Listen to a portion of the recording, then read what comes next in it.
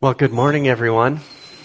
Really good to see you here, and it is good to be here with you on this beautiful November day and to be able to share God's Word with you. I am so glad to be able to speak with you as we think of the topic of mission. This is the topic that we have been covering over the past number of weeks here at our church. Actually, November has been a missions-focused month. The first Sunday of the month, as was mentioned, we had Pastor Peter Paul here speaking about the persecuted church. Last week, Pastor Richard helped us to think about living and sharing the whole gospel. Next week, we're going to think about mission really in two critical ways. First of all, baptizing people. Baptizing people in the name of the Father, the Son, and the Holy Spirit. And then secondly, also thinking about mission here at our doorstep. And we're going to be learning more about what our church does on Thursdays here, just as we learn and understand a little bit more about the Open Hands ministry. I'm excited about all of this stuff.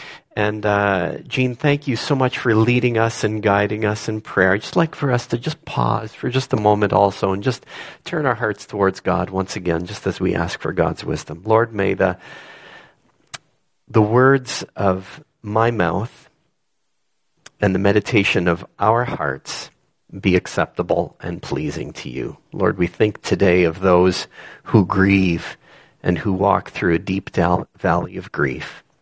We think of those who are feeling lonely. Lord, we think today of those who carry burdens. And we pray that we might meet you here as we gather around your word. Asking this in Jesus' name. Amen. We're thinking about mission. And we might often jump immediately to Matthew chapter 28. For those of you who know the Gospel of Matthew, or you think about Jesus' words, you might think quickly of the great commission that Jesus gives to us. Go into all the world and make disciples of all nations. Make disciples, this great call that we remind each other of often. Make disciples, it means that really we're to mentor other people and to disciple them in the way of Jesus. And as we read the very first portion, though, of the Gospel of Matthew, we see Jesus in this action of teaching and then healing, his mission of word and his mission of work. But as we come to the end of chapter 9, that scripture reading that Victoria read to us, we see that Jesus' mission now is continuing through his disciples, and he sends them out. And today I'd like to think with you about the topic of what motivates us in mission. Why should we as a church be involved in mission? Aren't we just to keep to ourselves? No, Jesus says we are sent out and we are called to be in mission. But why do we do this anyway? And with that in mind, I'd like for us to explore verse by verse through the passage of Scripture that we just heard this morning. Dale Bruner reflects on this passage of Scripture, and he speaks of the sources from which the church draws her missionary power. And we get to think about these four things today. Why is the church to be involved in mission? And so we learn these from the scripture reading that we looked at. And these four things are these. And first of all, it's the heart of Christ for people. And that's in chapter 9, verse 36. Secondly, it's the prayer of the disciples for workers, verses 37 to 38. The third reason for mission is the gifts of ministry for healing, chapter 10, verse 1. And then fourthly, it's the apostolic fellowship of the church, or what I would like to call the sent fellowship of the church in chapter 10, verses 2 to 4. We're going to get to think about this passage of Scripture and really move through those verses together as we think about why are we involved in mission. So first of all, the first reason that we really want to think about is why is Jesus so concerned about mission is we look at the heart of Jesus for people. When we read in verse 36 that when he saw the crowds, he had compassion on them because They were harassed and helpless, like sheep without a shepherd. Jesus was moved with compassion when he looked at the masses of people that gathered around him. The word compassion comes from two Latin words. Cum means with, and passion or passio means suffering.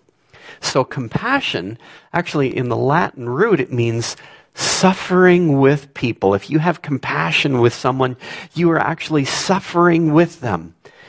And that's the life of Jesus. Jesus carried the weight of our pain and the burden of our sin. Tim Keller writes, Christ literally walked in our shoes and entered into our afflictions. I want you to know that as we think of the heart of Jesus, is that in your deepest and darkest places, Christ enters in to be right with you. The heart of mission doesn't arise out of Jesus' disgust for sinners, looking at people and just saying, oh, what horrible people they are. Mission isn't motivated by our desire to fix up the world and to clean it up and to make it look a little better. Rather, mission is motivated by compassion.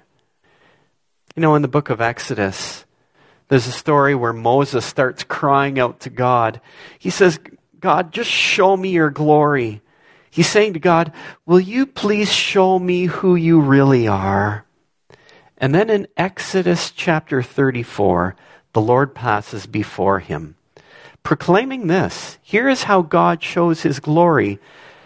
God proclaims, the Lord, the compassionate and gracious God, slow to anger and abounding in love and faithfulness. Exodus 34:6. By the way, this is the very first place in the Bible where God speaks and says, here is who I am. Other passages before that were reading descriptions of who God is, but now God enters and says, here is who I am, and God is described as the gracious and compassionate one. By the way, that is the most referenced verse in the Bible. It is repeated many times throughout the rest of Scripture. One of those verses, another one of those verses you know very well. Psalm 103, verse 8. The Lord is compassionate and gracious, slow to anger, and abounding in love. And what you find is that other Scripture writers are taking those words from Exodus 34 and inserting it into other parts of the Bible as well. This is the Lord. This is the great I am. Here is the God who is and who will be. This God is moved by compassion for the suffering people. This word compassion inspires us to think of a mother's tender care for the needs of a vulnerable child. Compassion is at the heart of God's character. The same kind of compassion this is the same kind of compassion that Jesus is calling us to imitate. Colossians 3:12 says, therefore, as God's chosen people, holy and dearly loved, clothe yourselves with compassion, kindness, humility, gentleness, and patience. Mission starts by our hearts being changed by the heart of God. Mission starts by going out and compassionately helping people, starting with those who are closest to us and going out to the world around us. You know, there's an old rabbinical story of two brothers. They shared a field and a mill, and each night they divided the grain that they had ground together during the day. One brother lived alone. The other was married and had a large family. One day, the single brother thought to himself, well, it really isn't fair that we divide the grain evenly. I have only myself to care for, but my brother has many children to feed and many people to look after. So each night, secretly, he took some of his grain to his brother's storehouse. But the married brother started thinking about his other brother's situation, and he said to himself, "It isn't right that we divide the grain evenly, because I have children, I have a large family, they're going to provide for me in my old age, but my brother has no one. I need to look out for him. So what will he do?" So every night he secretly took some of his grain, and then he put it into his brother's storehouse. And as a result, at the end of each day, both of the brothers found their supply of grain that was mysteriously replenished each morning. Then one night, they met each other halfway between the two houses, and they suddenly realized what the other was doing, and they embraced each other in love. The legend is that God witnessed their meeting and proclaimed, "This is a holy place, a place of love, and it's here that my temple will be built." Well, thinking of psychology, thinking of studies now, studies today, there are psychology studies that show us that lives of compassion and empathy actually help us to live longer. One of those studies explored the relationship of married couples. At the beginning of each visit with each couple, so this psychologist was studying the relationship of couples. At the beginning of each visit with each couple, the researchers started to inflict blisters, a small wound on the arms of each participant. Then during the visit, they were instructed to talk with each other about positive things. And what they found was that as they spoke with each other about positive, encouraging things, as they looked at that little blister, it actually healed quicker. But during the second visit, they were instructed then to talk about things that they disagreed about. "We want you," the psychologist said, "we want you to spend a half an hour just talking about all the things that you disagree about, the things that you're not in harmony and alignment with in each other." Study showed that a 30-minute disagreement delayed the process of healing of the wounds by a day or more. Just a little wound. I love what Pastor Richard said. He said this last week, and I wrote it down. If compassion were not free, pharmaceutical companies would package it and herald it as the next great discovery. Do you believe that? Do you really believe that? That there is power that is given to us in our words and in the way that we interact with each other, that we can actually offer healing words. Book of Proverbs, reckless words kill each other. Reckless words wound and hurt each other, but the tongue of the wise brings healing. Jesus had compassion on the crowds because they were harassed and helpless like sheep without a shepherd. Jesus looked out and he saw helpless people. He saw people who were just barely scraping by. According to a 2023 Canadian survey, people who live in Mississauga, and yes, also in Brampton, and the GTA are actually lonelier than other parts of Canada. Did you know that? Can we turn that around here in our church? On a Canadian average, here it is, 28%, Canadian average, 28% of people report being lonely 3 days a week or more. Struggling with loneliness. And then in Toronto, that study sits at 37%. More than 1/3 of people living in the GTA report saying, 3 days a week or more, I just feel lonely in my life. That's why I read in 2017 in the UK, they appointed in government a minister of loneliness, someone to address the needs of the loneliness of the nation. Loneliness really is a serious health issue. A 2017 study showed that loneliness is as dangerous as smoking 15 cigarettes a day. You know, the kind of people that Jesus saw, they were confused. They were aimless. They needed healing. They needed hope in Jesus' words. And Jesus was attracted to these people. He was drawn to them.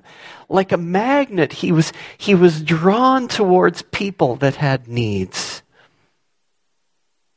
God is moved at our struggles, and he loves us in our need. And he is also the healer. For Jesus, human pain is mission material. He sees your sorrow. He sees your hunger, your loneliness. God may not plan the pain, but there is no difficulty that Jesus cannot use to woo us to him. Cancer, financial worries, marital struggles, friendships gone bad, loneliness.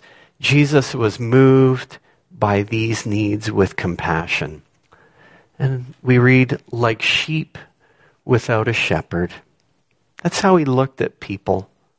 People need a good shepherd, don't they? And it feels like our world is disappointed with leaders at so many different levels. What we really need is good leadership and ultimately a good shepherd. And isn't it wonderful that when we come to Jesus, Jesus is the good shepherd who lays down his life for the sheep, for us, for you and for me. What motivates us for mission? I hope you start by saying it's the heart of Jesus and his compassion for people. But there's something more here. What motivates us for mission? Secondly, here as you look at verses 37 to 38, it's the prayer of disciples for workers.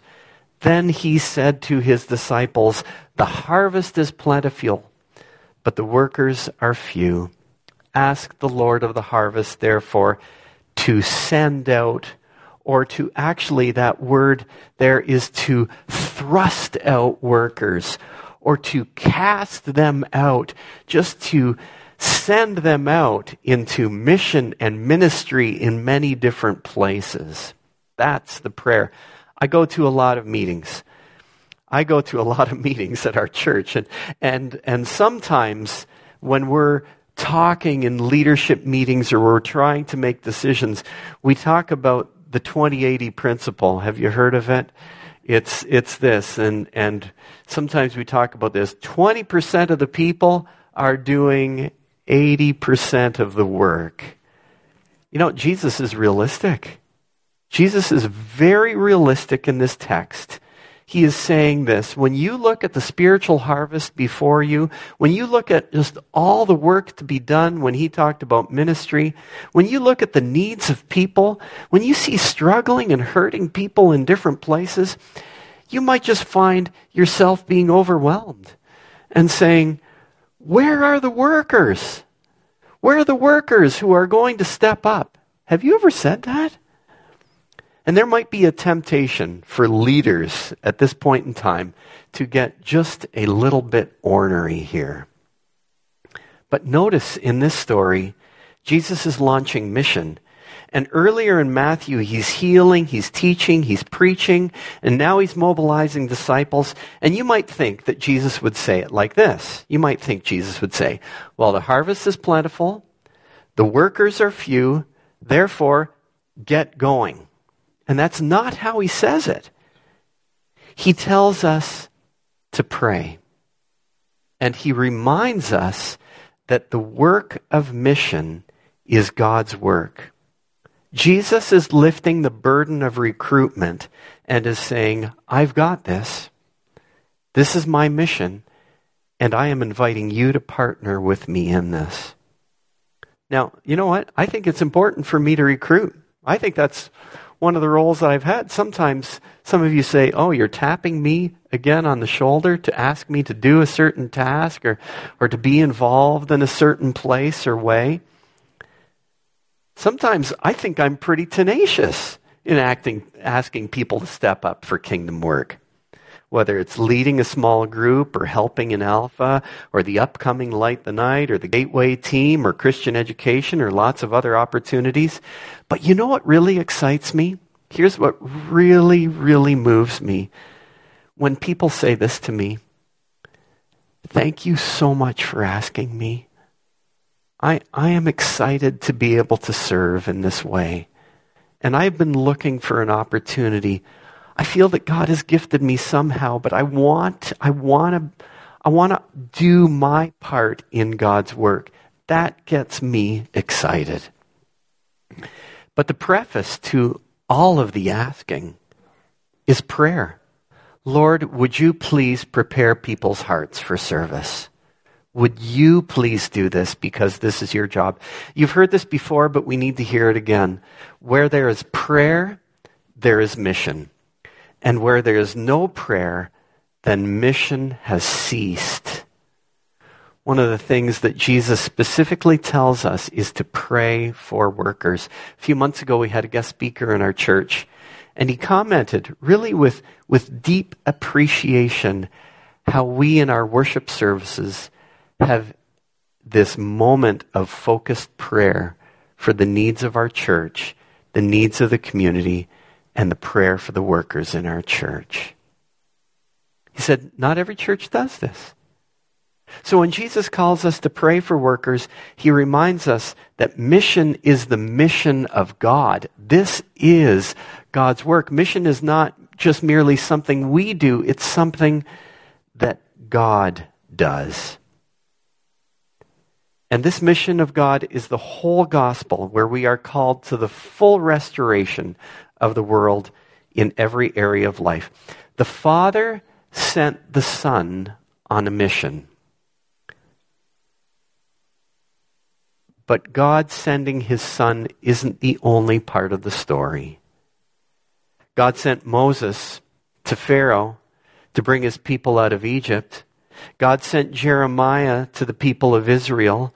God sent Isaiah to do his work. And these individuals, they were all reluctant to be sent. Moses said, I can't speak very well. Jeremiah said, I'm way too young. Isaiah said, I'm too sinful. And in the Gospel of John, just after the resurrection, Jesus meets his disciples and he declares, as the Father has sent me, so I am sending you.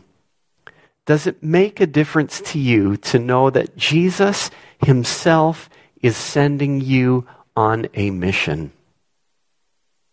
We can be tempted to give excuses too. Surely there can be someone who can do this better than me. I don't have enough education to be on this mission.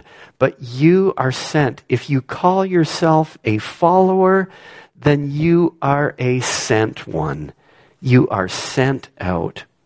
In our churches, we pray for missionaries around the world, but we too are sent on a mission. Where do we find this mission field? Where do we find it? You probably don't have to go anywhere, but just to ask God to guide you where your mission field is. Look around the world. Look around at your community, your neighborhood. See the mission that God is guiding you into. You never know whose world you will intersect with when you simply pray that prayer of saying, Lord, send me. I'm ready, and I'm ready to serve you wherever you send me. That is a powerful prayer. And notice this, that in that verse, verses 37 to 38, Jesus does not tell us to pray for experts, amazing teachers, strong leaders, specialists, fully equipped people. Simply, we are to pray for workers.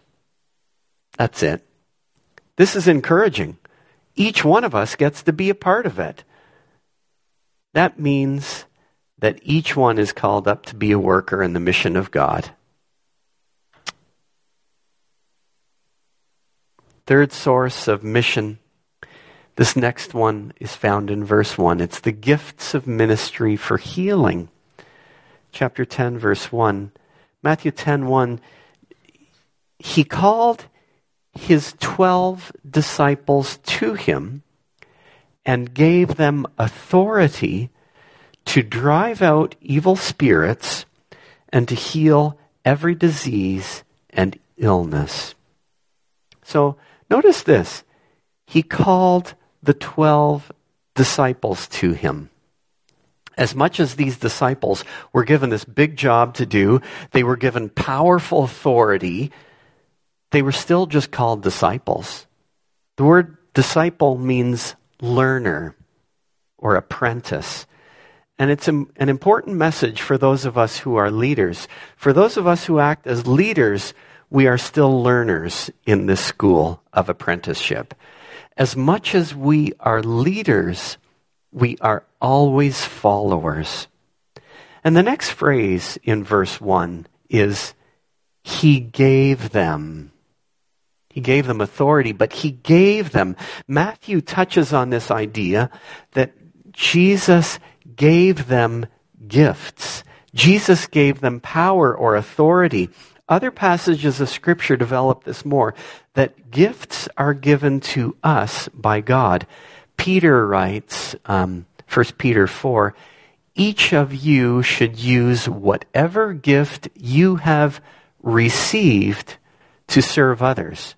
You see, now, if you sign up and you say, yes, I'm a follower, then now know that you are gifted. You are gifted in this work that you are doing. Here, the disciples are given authority to drive out evil spirits and heal every disease. They were given authority to conquer the devil and to cure the world. And at the end of Matthew, when Jesus gives the Great Commission, he calls all of his disciples, all of his followers, to disciple people, to baptize and to teach. It seems as if these actions of discipling, baptizing, and teaching are actually the things that bring the healing. And yet Jesus and the disciples healed people. The Apostle Paul tells us that some are given the gift of healing. And we too can pray for the healing of other people. I know what it's like to gather around a bedside or to meet with a friend, or sometimes to pray in the prayer corner at the back and to simply pray and to ask God for healing. You see, we do the asking. He does the answering in his perfect way. God cares about our bodies and our souls. God cares about our whole person. God cares about our emotions and our spirit. Sometimes people need physical healing. Other times it's very real that people need emotional healing or relational healing. Really, we are sent to wherever there is poverty, loneliness, and suffering, and to have the courage to be with people. We have all been given a gift, and on direct authority from Jesus, we are called to care, to help, and to pray for healing. Who of us today does not need some kind of healing touch in our lives? No one. Some kind of healing touch? Some kind of presence from the compassionate Christ? And so Christ gives you and me just the gifts that we need. He gave them just the gifts that we need so that we might be his presence in a hurting world. And so now we come to the fourth source of mission. Why do we do mission? The fourth source of mission, look at it in verses 2 to 4. It doesn't seem like spectacular verses. Here is the apostolic fellowship of the church. And verses 2 to 4, these are the names of the 12 apostles. First, Simon, who is called Peter, and his brother Andrew. James, son of Zebedee, and his brother John. Philip and Bartholomew. Thomas and Matthew, the tax collector. Note that little phrase, and Matthew the tax collector. Matthew wrote this gospel, and he writes it in to say, I was the bad guy. He puts it right in there. And James, and actually, if you notice the list of the disciples, Matthew puts his name later than all the other gospel writers do when they list the disciples. Matthew's listed earlier. He lists his a little later in the list. James, son of Alphaeus, and Thaddeus, Simon the Zealot, and Judas Iscariot, who betrayed him. Note how Matthew is very unique here, that he lists the names by twos, right? Simon Peter and Andrew, James and John, that he has the ands. Dale Bruner, as he is observing those verses in Matthew, he says, two-ness protects the church from personality cults and serves constantly to remind us that we need each other. By the way, that word apostle means one who is sent. When he sent them, the apostles, he always sent them out in twos. It fascinates me. Even when Jesus needed a donkey, he sent two disciples. Like, come on, couldn't you just send one person to do that? And he sends them out in twos. It's undesirable to be a Christian all by yourself, as it is to be an unborn baby all by yourself. One teacher says, the church is a community of people on a journey to God. And it is through the community that the church gains traction. Don't we just need each other? Don't we just need each other as we're sent out? So whenever we're sent out, Jesus said, in groups. It's got to be in teams. Jesus gathered his disciples. And it's fascinating. Jesus gathered his disciples so that they might be with him. It's not that Jesus, had one appointment, one 1 hour appointment with Peter, and one 1 hour appointment with Andrew, and one 1 hour appointment with Thaddeus. He gathered them together so that they might be with him. But in Luke 17, Jesus says something interesting. Jesus said to his disciples, things that cause people to stumble are bound to come. You know what I think I'd say is, it's a lot easier for us to stumble when we're not connected. It's a lot easier for us to stumble where we say, we don't need each other. I'm gonna do this by myself. And I think it's easy for people to start coming, maybe to church, and then to stumble out of the church. We know that. That happens, doesn't it? But I believe it is a lot harder for a person to stumble out of a connected relationship. If we have others to make the journey with, they can help us when we stumble. We're often led to think that if we're competent, then we should be able to do the job all by ourselves. I think this is a constant lesson for me to learn. Not one that I just learned instantly at one point in time. There are times when I feel like I shouldn't have to ask others for help. But that's not Jesus. We love being here on Sunday mornings. Some of you actually just recently told me, it was a powerful little conversation, but a few of you just recently told me, I can't wait to come here on Sunday morning. It was even that sense of excitement of Saturday night, of just looking forward to what's going to happen here and what we're going to experience as we gather together today. But we're so anchored to the truth that as we gather together, we realize that we are a church with an outpost mission that is taking place right here often groups of people sent out in smaller groups. Last Wednesday night, one of our groups gathered together to pray online, just to pray for the needs of the church, to say, Lord, we need your presence here with us.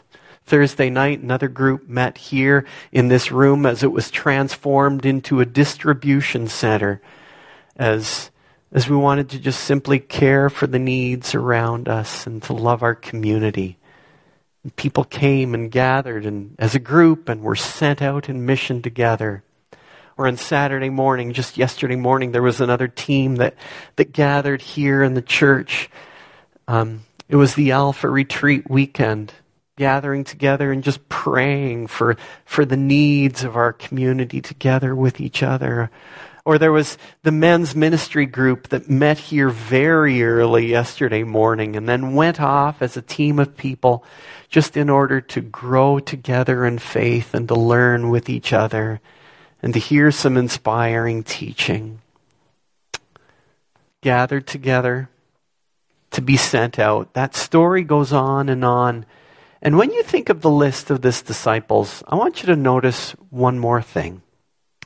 Outside of Peter and maybe James and John, we really don't know a lot of details about the disciples' lives.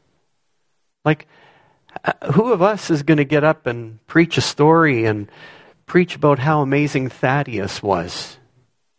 You know, it's just not recorded in Scripture. It's silent. And just like there are a lot of good and effective Christian leaders who are not famous and celebrated, but they're seen by God, seen powerfully by God, who are steadily using their gifts for ministry. I hope you are inspired today to say, I am really sent out in mission. So why do we think about this? We talked about 4 things. First of all, it's the heart of Jesus. It's the heart of Jesus for people who are in need. And then, it's the prayer of Jesus' disciples to ask God to raise up more workers. And then, it's the gifts that each person has for the healing of the world. Each person needs to uniquely offer their gift. And then it's the apostolic fellowship, the awareness that God sends us in community to bring the whole gospel to the whole world around us. Well, will you join together with me in prayer? Let's pray together.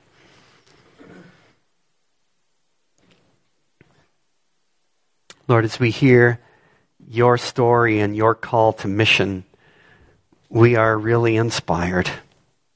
We thank you, O Lord, for your compassionate heart for people. Lord, when we don't feel compassionate, would you please forgive us? And would you please raise our compassion level and shape us into the image of Jesus? Lord, we pray. Once again, we pray this prayer that you taught us. Would you please raise up workers? Because, Lord, we know that need. We know that need here in our church. We know that need across the world. Just simply, would you raise up workers? You've got to do this. We can't do this, Lord. Lord, we thank you for the gifts that you give us for the healing of the world. Help us to use our gifts, the gifts that you have uniquely bestowed on us, so that we might be your servants to do that work. And Lord, we thank you for this apostolic fellowship. Lord, remind us that we cannot walk just by ourselves, but that we are sent out together, that we gather together, and that we're sent out together to do this work that you uniquely call us for. In Jesus' name, amen. Amen.